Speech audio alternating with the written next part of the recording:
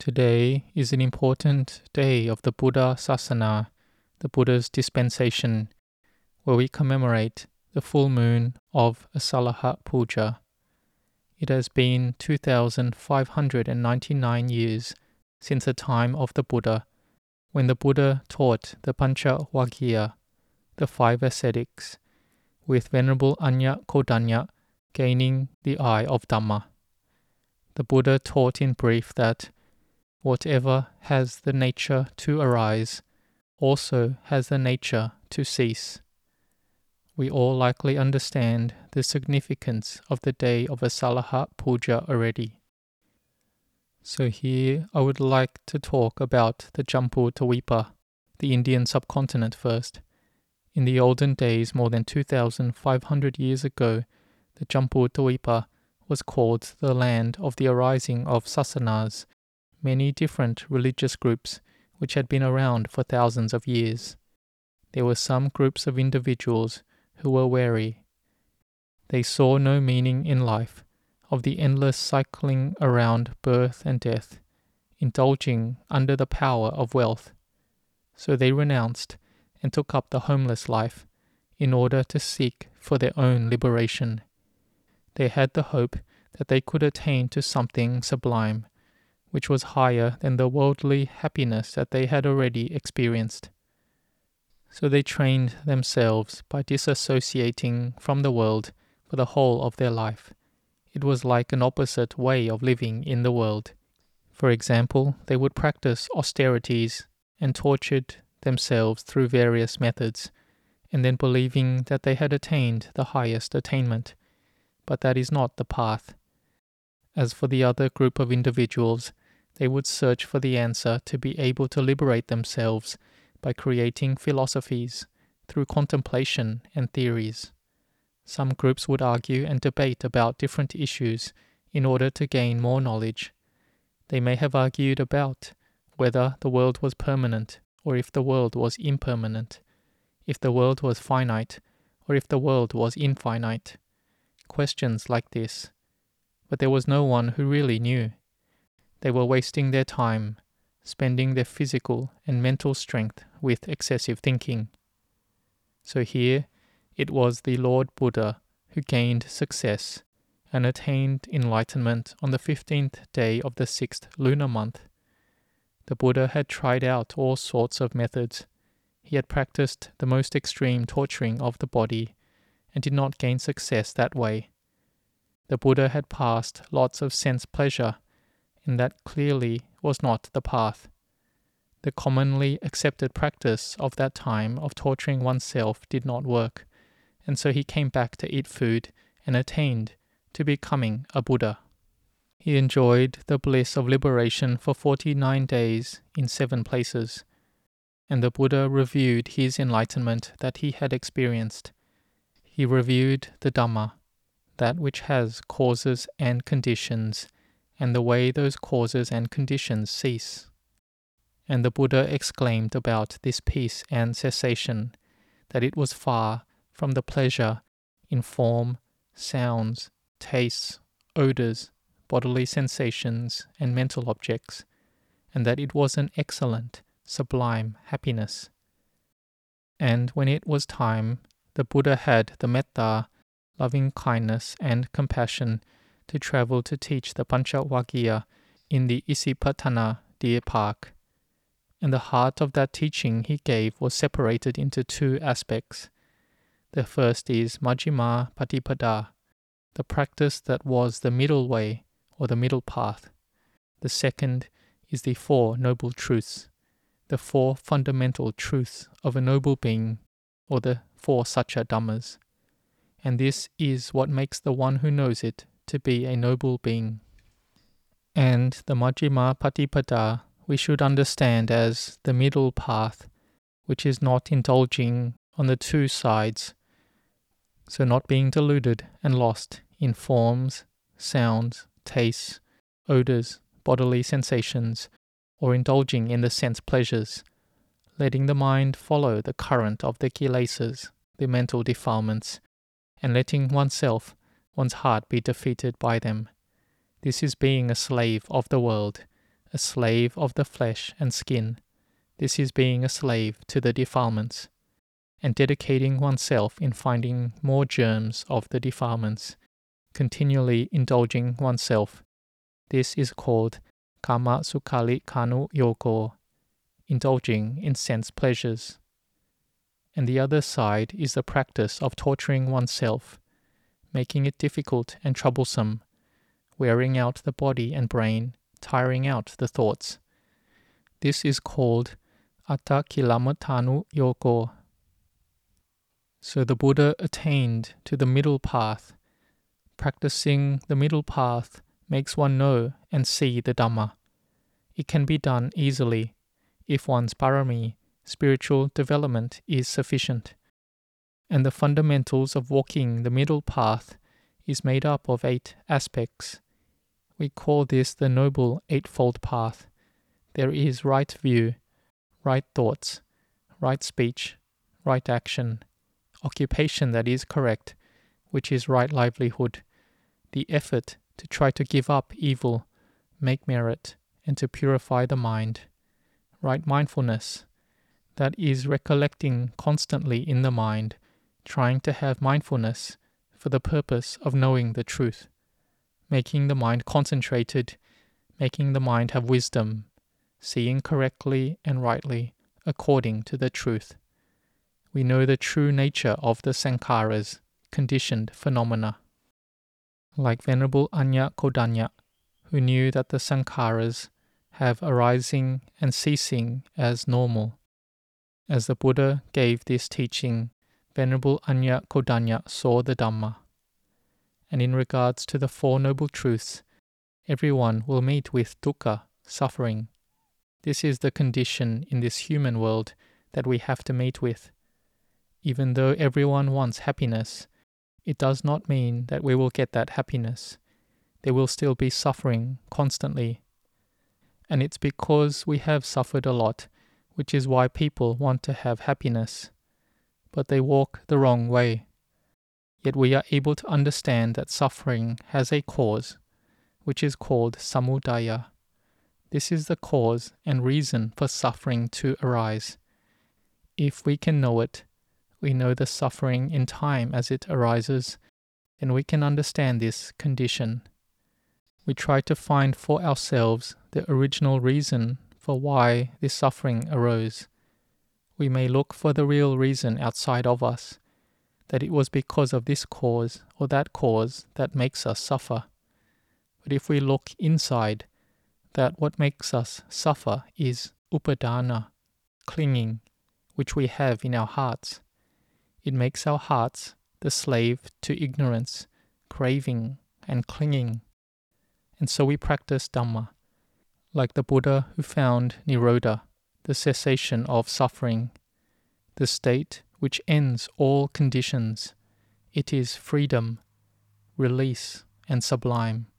It is being free of the world, or being above the world, which we call Lokuttara. This is not being dragged and pulled around by the string of desire. The mind has only joy.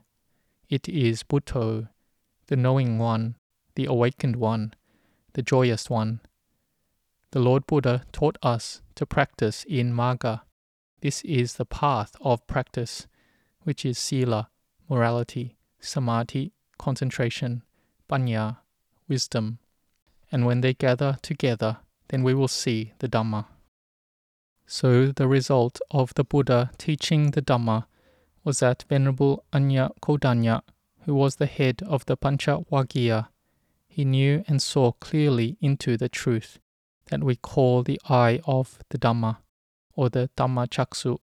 This is seeing the chain of causation, the dependent arising of phenomena. That is, whatever is of the nature to arise is of the nature to cease. If we organize it into stages, this seeing in the beginning is called being a Sotapanna, the one who has entered the stream of Dhamma. So the Buddha exclaimed, Anyasi watabo kodanyo, Anyasi watabo kodanyo. This translates to, Kodanya has indeed understood. Kodanya has indeed understood. What did he understand? He understood the Dhamma. He saw the Dhamma. He saw the truth. And the Buddha had to build all his parami and attained to becoming a Buddha for the purpose of teaching those who could be trained. And Venerable Anya Kodanya was the first disciple. He was the Patama Sawaka. So Asalaha Puja is important because it is the day that the Triple Gem was complete in the world. Because after Venerable Anya Kodanya had seen the Dhamma, he requested for ordination and was ordained as the first monk in the Buddha Sasana. So the Buddha taught the Dhamma for the first time and exclaimed the teachings for the first time. And there was a noble Sangha arising for the first time, which was Venerable Anya Kodanya, who was a noble monk. And it was the first ordination as well, because he had listened to the Dhamma, saw the Dhamma, and so ordained. So the Buddha gained his first disciple, Venerable Anya Kodanya. And after that, Venerable Wapa, Venerable Mahanama, Venerable Bhadia, and Venerable Asaji saw the Dhamma. And in the end, they all attained arahantship. So on this day of Asalaha Puja, we will build goodness. We build merit and parami, and recollect this important day. We may have traditions of chanting, doing group pujas, Dhamma practice, meditation, making merit, giving alms, keeping the moral precepts, candle circumambulation, and listening to Dhamma. This is the tradition and culture which those with faith will practice like this. So we have come today and we reflect that 2,599 years have passed already. Venerable Anya Kodanya was the first to see the Dhamma, and after this there were many individuals who saw Dhamma and attained to Dhamma. And we have faith in Venerable Ajahn Mun and Venerable Ajahn Chah that they were arahants, fully enlightened. Venerable Ajahn Mun was the one who made the meditation lineage flourish, following the practices and observances of Venerable Mahakassapa Thera. They were the great teachers which continued in an unbroken lineage till Venerable Ajahn Chah. And we have faith that he was an arahant. And to become an arahant, he practiced following the Buddha's teachings, that is, sila, samadhi, and panya. So, will we ourselves have a chance to know and see the Dhamma like this? All of us, everyone, has a knowing element, and we have the virtue and goodness to be able to be born as a human. We have a human brain that is fully functioning. We are able to know and to see. The word fully functioning here, like a body that is fully functioning, means that we have faith and knowledge. It does not mean we need a lot of worldly wisdom. We just need enough to walk the path of sila, samadhi, panya. We have the mindfulness to give up evil, to be a person who is established in sila. We give up evil, we make merit and purify the mind. We practice like this, and ultimately, one day the mind will gather together, and it will be amazing what we can see. We see emptiness. We see rupa, form. But there is emptiness in that form. Or in that emptiness, there is form in that as well. Why is that? Because they are not different. Form isn't different from emptiness. Emptiness is not different from form. Because that form is emptiness. When we separate the elements, we take the khandhas, the 5 aggregates of body and mind, and we separate the form out from it, whether it is the form of material objects and things, or the form of living beings. When we separate them out, they are emptiness. So the form is emptiness. Emptiness is form. They have become one. There isn't anything. There is no me, no mine. When the knowing element progresses to know this, Then we will see arising, persisting, and ceasing. We see arising and ceasing. This is seeing the Dhamma. And in this era, we are able to see the Dhamma without difficulty. That is, if we practice the right way, we practice correctly. We follow the path of the great teachers who had practiced following the teachings of the Buddha. Sometimes disciples ask that when they are practicing Dhamma, who should they believe? Should they believe the great teachers? Or how should they believe? Venerable Ajahn Chah answered, not to believe him, but to believe the teachings of the Buddha. However, the Buddha taught to practice that way. But if we think and contemplate about this, the great teachers had practiced following the teachings of the Buddha to 100%. This is what made them able to gain wisdom, the knowledge, attaining to be an arahant, to see arising and ceasing, to attain to the highest level. They were able to become noble beings to the highest level. If we practice following them, then what will we get? If we are close to them, then be close to them in the Dhamma. Then we will get good things from them. Even though our body may be far away physically, we are close to them in terms of the practice, and then we will see the Dhamma. Even though we live in this era and are not able to meet the great teachers, if we take their teachings to practice with, then we will see the Dhamma of the Lord Buddha. So Venerable Ajahn Chah asked, doesn't Buddha arise in Thailand? Buddha here is a knowing in the mind, being a Sāvaka Buddha, a disciple of the Buddha. So may we be determined and sincere in the practice. May you all gain the eye of wisdom and see the Dhamma. May you have wisdom in the world to be able to look after your life and your family. May your livelihood be safe.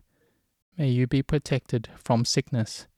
And may the wisdom in the Dhamma arise in this life, so that it may look after your minds, so that your minds don't go running after the power of all the defilements.